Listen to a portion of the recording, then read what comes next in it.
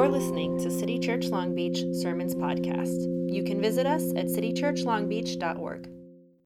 So, welcome. I am Bill White. I am one of the co-pastors here at City Church of Long Beach, and we want to say welcome. Super glad you're here, especially on what we call one of our high holy days, which is Taco Sunday, right? We believe that this is kind of a secret. We don't tell a lot of other people because we feel like it's our privilege to have this secret information, but we actually know that God's favorite food is tacos. And so that we celebrate together. So super glad you're here. We are a radically welcoming community on the journey towards Jesus, joining him in the renewal of all things. That's what we're all about as a church, and we're glad to be in it together. We are still working on our projector, which blew up about a month ago. And so soon, we made real progress this morning, and soon it'll be up and running. Until then, we're going to be continuing to use our lyrics and stuff on the digital handout, so you can get that from our webpage if you need it. And I forgot to say hello Zoom people. I don't know, you can probably smell the tacos from there. I don't know, they're pretty good. They smell pretty good, but just want to say welcome. We're glad you're with us today also. We like to pray over our kids. We think kids are really important, and so Julie Morales, come on up. Jamie Morales, oh my gosh, why did I call you the wrong name? Whatever, she's flexible, she has lots of names. Jamie's going to pray for our kids. Thanks, Bob.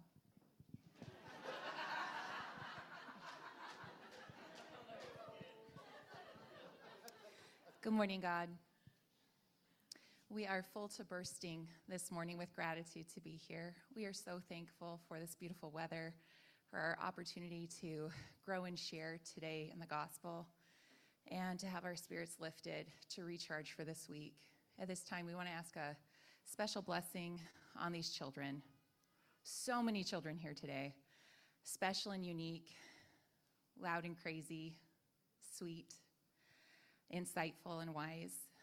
Please bless them that they can play, that they can feel joy and love in the safety here, and that they can take that out to the communities of Long Beach that surround us.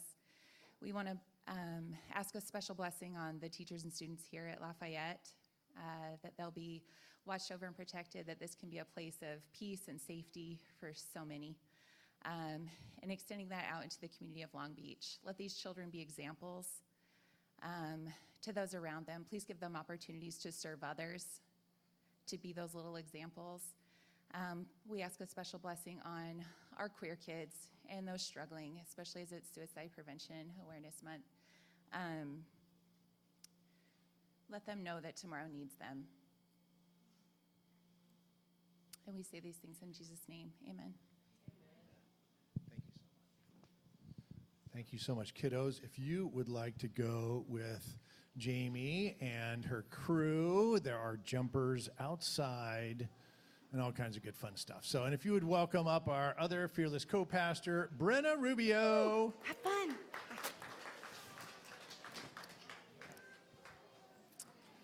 Hey, everyone. Oh, looks like It is I'm super on. fun to be here. Look at those kids, would you? Is that just so fun? I think they might be excited about the bouncers. It is possible. So today we are officially launching a new sermon series, and we're looking at the book of Jonah. And in particular today we are talking about unmet expectations. And what do we do when God doesn't do what we think God should do? And what do we do when pastors and religious leaders and other people don't do what they're supposed to do? And what do we do when we don't do what we're supposed to do? And how do we handle that? And so we're looking at the book of Jonah, and there's just a lot of, it's one big story. And just a reminder for some folks who may not have been here last week, but Brenna kind of oriented us and reminded us that Jonah falls in the category of satire, all right, where it's like you're poking fun at things in order to make a point, okay? And so that's how this story fits into the whole, and we'll get to the big fish in a couple of weeks, and we'll have a very fun time with that. But we get to lean in here today, and even in these first 3 verses that we're going to read today, there's this expectation that, something wonderful and glorious is going to happen because it starts with these words, right? The word of the Lord came to Jonah. And it's like this meme that gets played out a lot in the Hebrew scriptures, and it always signifies something big and powerful, something really great and fun. Except in the first 3 verses, it's the opposite. And we may not get that because some of us, we're not very familiar with this story, but we'll unpack it, how it kind of turns, the story is going to turn it all on its head. So Arturo Macias is going to read scripture for us. If you would welcome Arturo. Here we go. It's either. That one. Okay. Thank you, Bob. Got my glasses this time.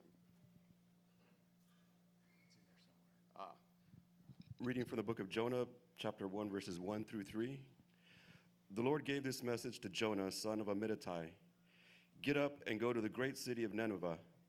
Announce my judgment against it, because I have seen how wicked its people are. But Jonah got up and went in the opposite direction to get away from the Lord. He went down to the port of Joppa, where he found a ship leaving for Tarshish. He bought a ticket and he went on board, hoping to escape from the Lord by sailing to Tarshish. People of God, this is the word of God. Thanks be to God. Thanks so much, buddy. Appreciate you. We'll put you back up here in a bit. Arturo has agreed to share a little bit of his story today, so that's going to be fun. That's awesome.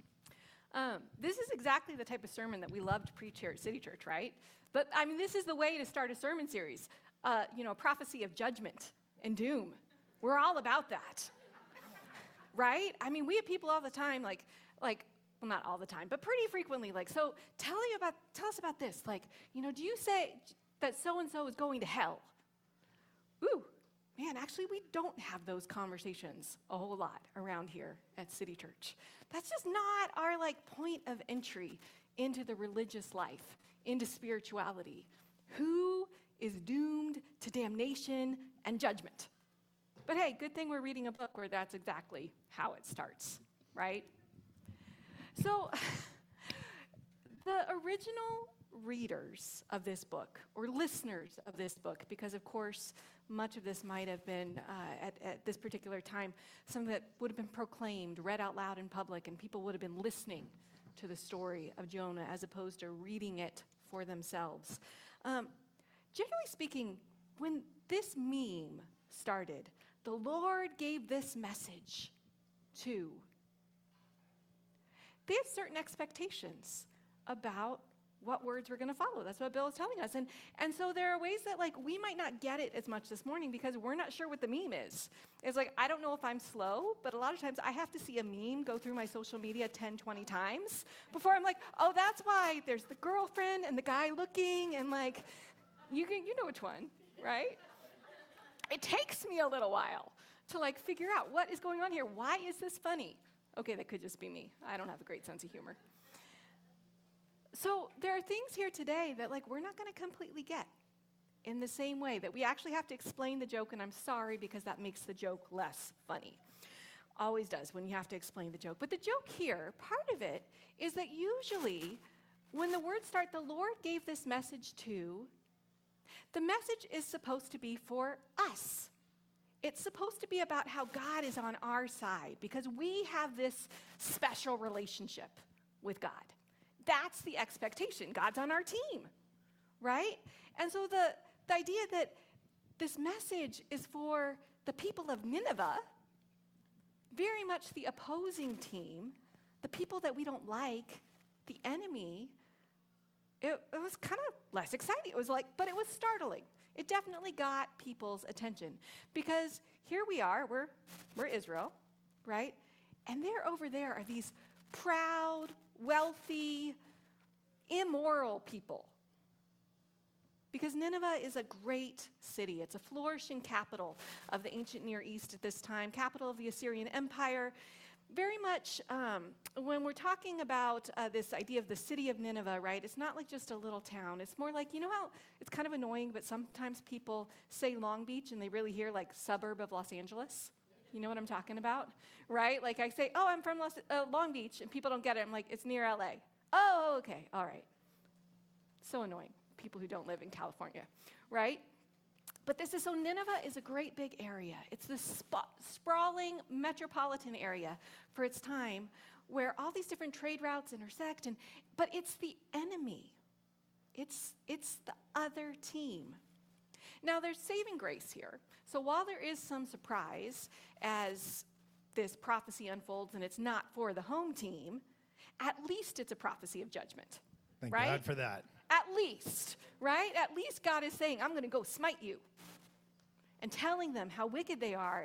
And so we can be, God is meeting our expectations, maybe we think in that moment, right? Because God hates all the same people that we do. You've heard that phrase, right? It's this classic quote from Anne Lamott, where she says, you can safely assume you've created God in your own image when it turns out that God hates all the same people that you do. Right? If God hates all your enemies, oh, it's possible you've got some stuff going on. But maybe that's what's happening here. The listeners are thinking, maybe God really is on our side still, because at least this message, while it's not for us, it seems to be saying, all right, I'm going to go get you. I'm going to go get you. In fact, the language, it has these overtones of another big story in the Old Testament, one that some of you might have heard of before. It was God prophesying against the cities of Sodom and Gomorrah. In this sense that, yeah, God will go and he'll get the evil people. He'll take them down. Whew. Some of us might be feeling uncomfortable with that. Why is that, Brenna? One, there's just the basic, do you want to follow that God? Maybe it's okay if it's those people. There's also, to be honest, there's the overtones that for many of us here, what we know about this passage about Sodom and Gomorrah in particularly is that it has been used as what we sometimes called a clobber passage against the LGBTQ community. This sense that the problem with Sodom and Gomorrah was that the people there were gay. So many people think that still today. Man, it's so convenient to think that instead of actually looking at what the scripture says about why God was upset with the people of Sodom and Gomorrah. In Ezekiel 16, it says, now this was the sin of your sister Sodom. She and her daughters were arrogant, overfed, and unconcerned. They didn't help the poor and needy. Anybody hear queer folk mentioned there? No, right? This God was upset, but he was upset about their lack of love, especially for people who were less privileged, for people who were defenseless, people who were in need. So there is a prophecy of judgment here. I'm gonna give you a little spoiler alert.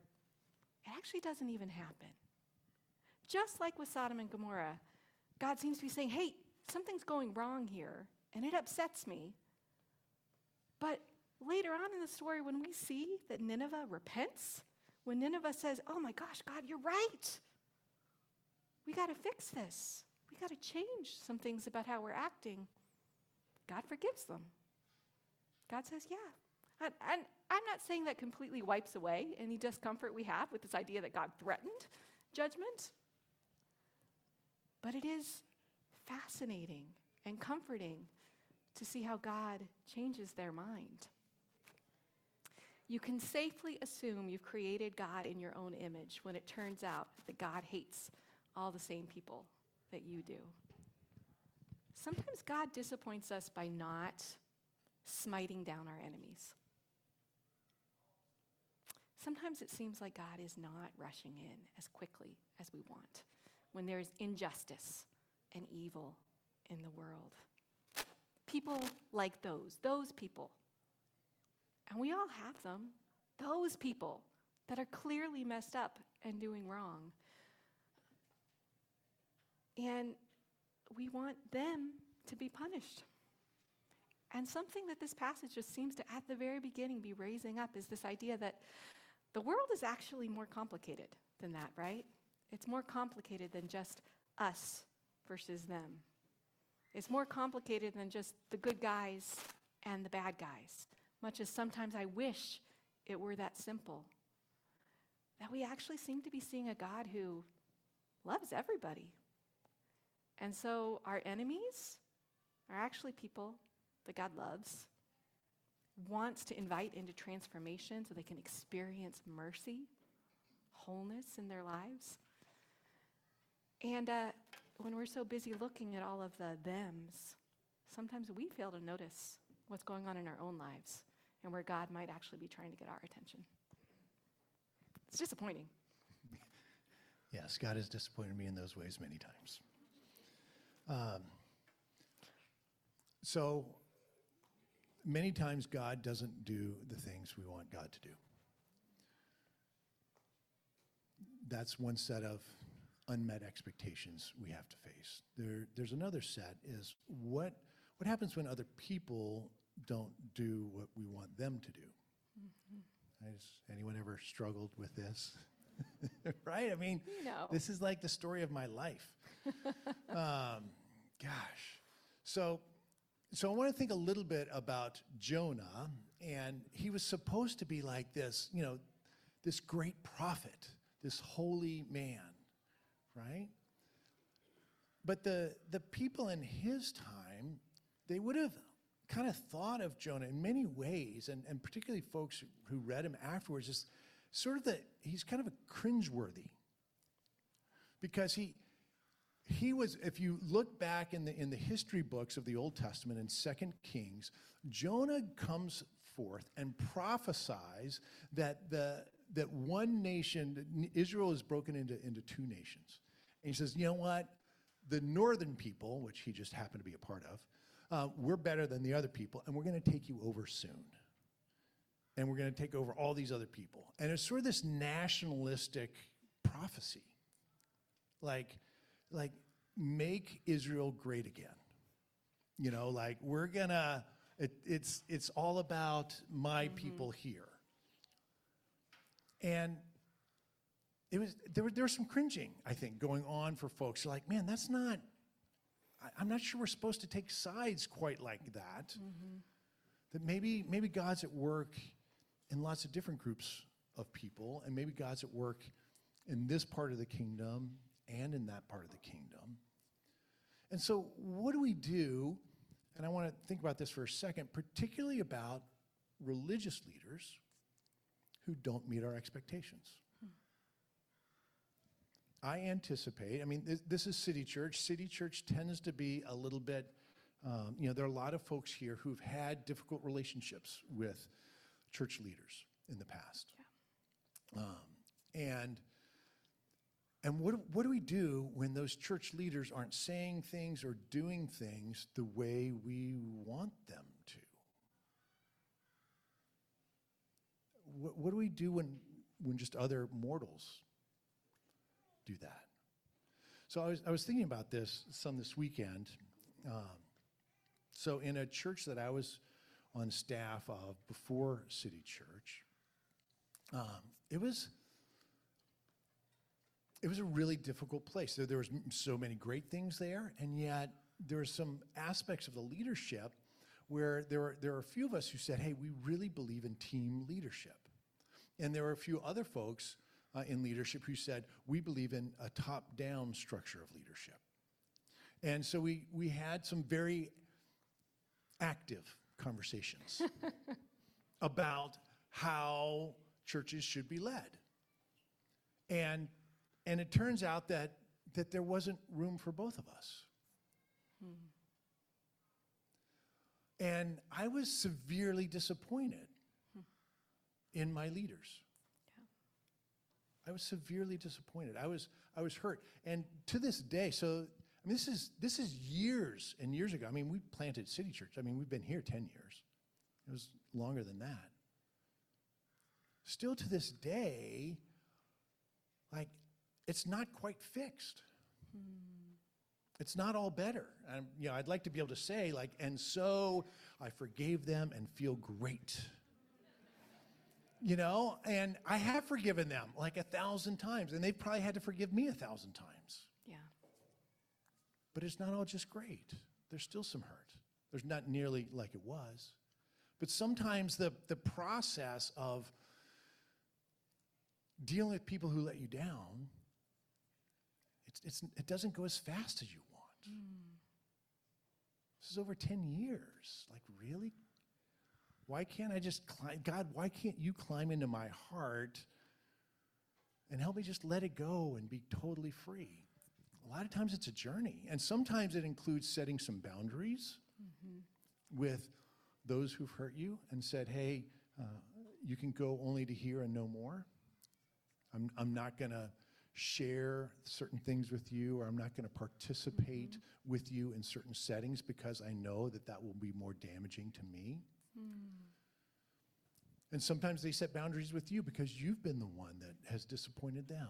It's super messy. Yeah. And for me, what is so encouraging to me is that this is actually what the Bible talks about. It knows that you have messy relationships with other humans. And in particular, it knows that you've had messy relationships with spiritual leaders, with pastors. Well, you think Brent and I do it all right? I was about to say, is it possible in like recent, we got it right. recent weeks we've disappointed some people? You and me? What else? Yeah. We might have had some conversations maybe in the last week about how we have failed others. This is no surprise. So what are they going to do with their unmet expectations of us? What are you going to do with that? Yeah. And so I leave you here, not with a nice, neat answer, but inviting you on this journey. God, help us. Give us another shot at this. A guy named Rich Viotis says that God doesn't give up on them. That phrase, God doesn't give up on them, might be the singular theme of the Bible from Genesis to Revelation. And maybe if God doesn't give up on them, maybe there's room for us, for God not to give up on us on this journey. Yeah. Yeah. I'm going to turn the AC on again. AC's good. Yeah, go ahead. While he's doing that, I'm going to say as well, I just have to say, whenever you touch on religious leaders disappointing people, and as we do acknowledge, like Bill and I do it all the time. We are limited, flawed human beings, and we don't want to, but we know we're going to end up disappointing you. Often because we mess up, sometimes just because we all have our stuff. And it's just helpful to talk it through, like how all of our different things are interacting with each other. We actually love to invite people, like, we're open to those conversations. We'd like to hear from you, right? We'd actually like the chance to sit and listen, to apologize if we need to learn. We'd like to be safe people that you can express disappointment with. So we experience disappointment with God. We experience disappointment with others, especially often spiritual leaders. And we experience disappointment with ourselves. This is one of the other just shocking things about this particular story is in the formula, God said unto the prophet's supposed to go do it, right? That's their profession. It's their job. God speaks, they listen. They carry the message to others. It's just what they're supposed to do.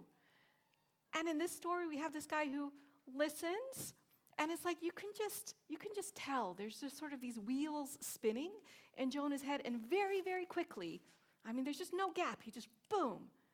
It's like he makes this calculation. Okay, let's say I went and I did this. I went all the way to Nineveh, into the, to the enemy's lines, right? I go into the heart of the city, I share my message, and if they reject it, I'm in big trouble, right? Because I'm behind enemy lines. And if they repent, well, how does that help me? Right? I don't like them. I don't like half my own people. This is Jonah, the Make Israel Great Again guy, right? He doesn't like half of his own people. What heart does he have for the people of Nineveh? They're the enemy. So he doesn't do it. But some piece of him has to know, right, that he is making a mistake. We're going to see it later in the story. He tells the people on the boat, yeah, I'm running away from God. Does anybody think that's going to go well? Right? Like, I mean, it's God. He knows what he's doing is foolish. He knows God is God, and he's just little Jonah. And I just think, isn't that so human?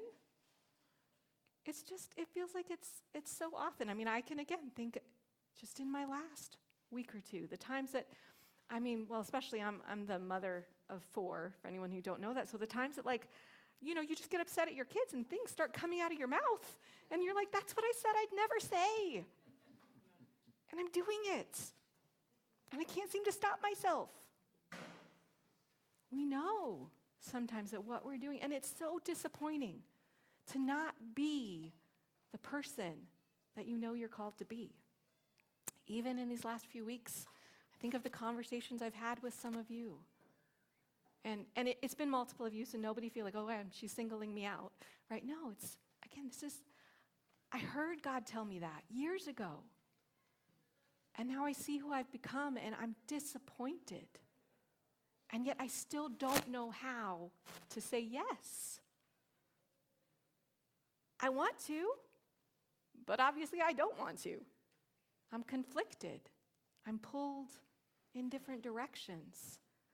And I find myself like I've just navigated to this place I never thought I would be. And there's something comforting, I think, to kind of say, well, look, it's kind of just like Jonah. Like, this is actually often part of the story.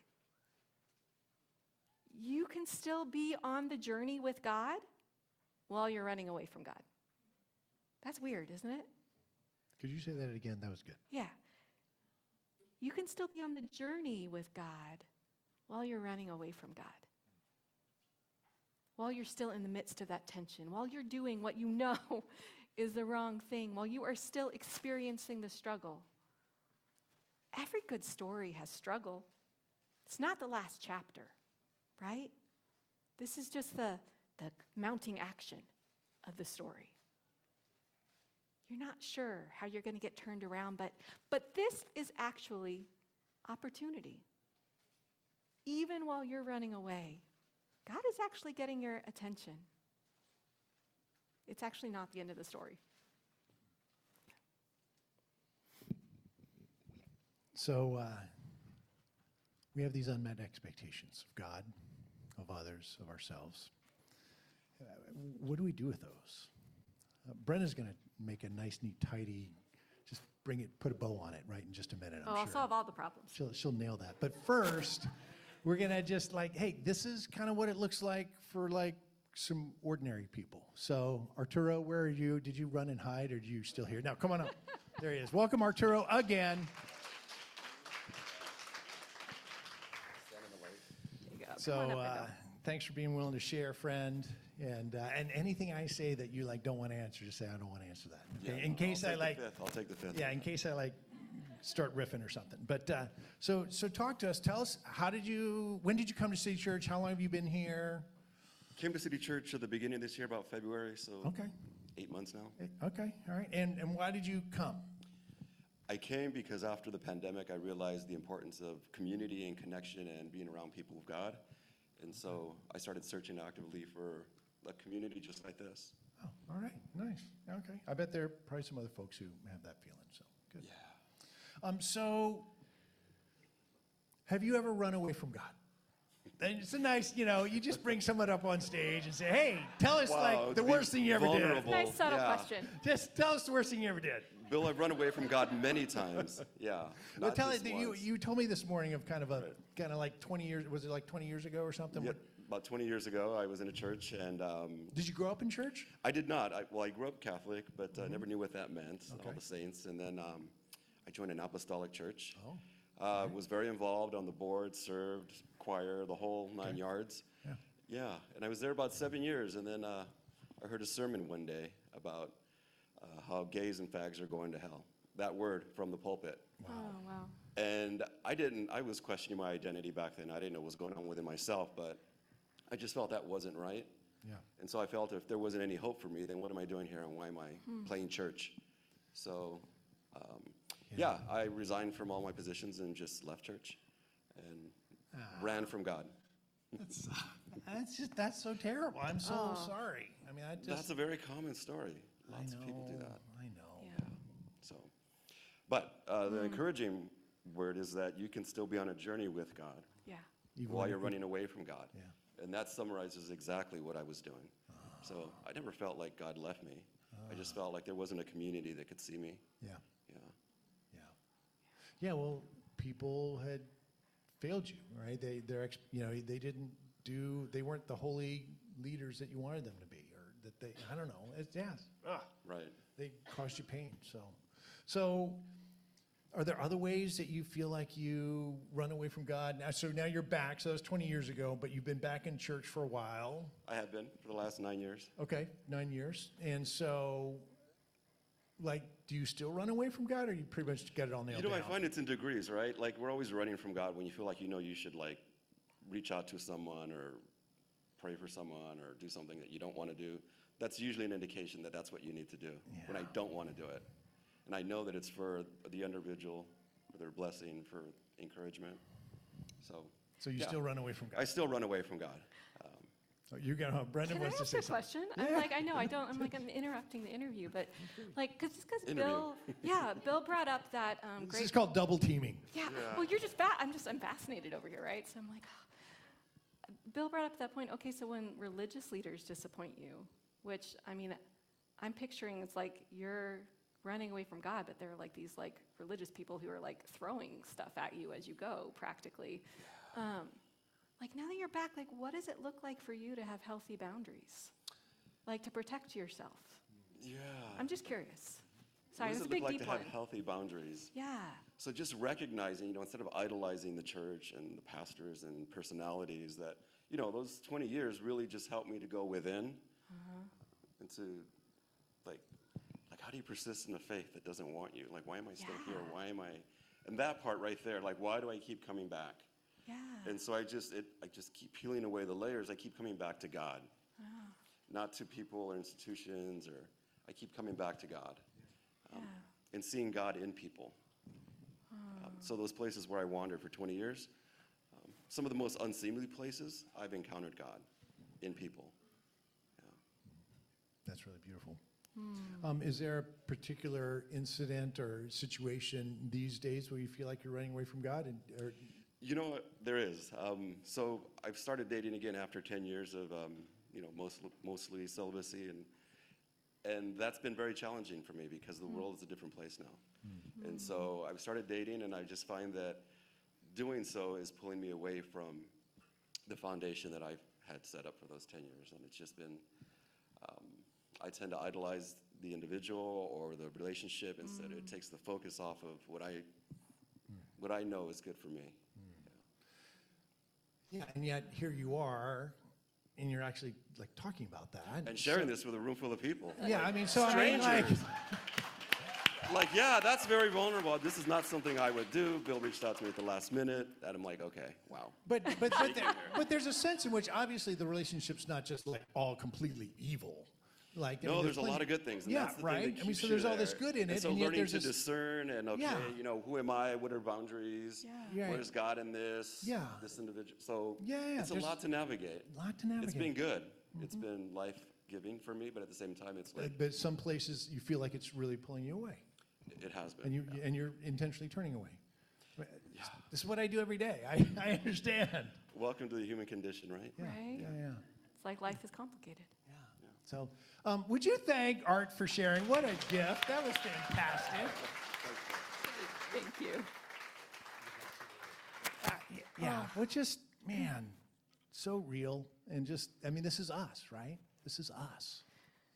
You can be on the journey, and it's actually not a smooth path. I don't have an image of it here, but sometimes you guys maybe have seen the picture of like a labyrinth, right? And then a lot of times when you're walking a labyrinth is different from a maze, because a maze is just kind of like there's dead ends, and you're kind of like you could go the wrong way, find yourself stuck, that sort of thing. A labyrinth, there's no wrong way. It's just that while you're traveling, you're going to think you're going one direction, and then it's going to kind of like you're going to go all these unexpected directions. It's not a straight path to the center of the labyrinth. That's what I was thinking about as Arturo was sharing, like it's not a straight path, the spiritual life. All of these twists and turns. How do we actually accept that? How do we live in the tension? That's a phrase that Bill and I were kicking around a lot this morning as we were thinking about this sermon, as we were thinking about all sorts of situations that we've been in, that we've been talking about with people. How do we live in the tension of life being complicated? So I just want to offer one suggestion, again, based on this passage. So it's the last verse that we read here, verse 3, that here's what Jonah does as things get complicated.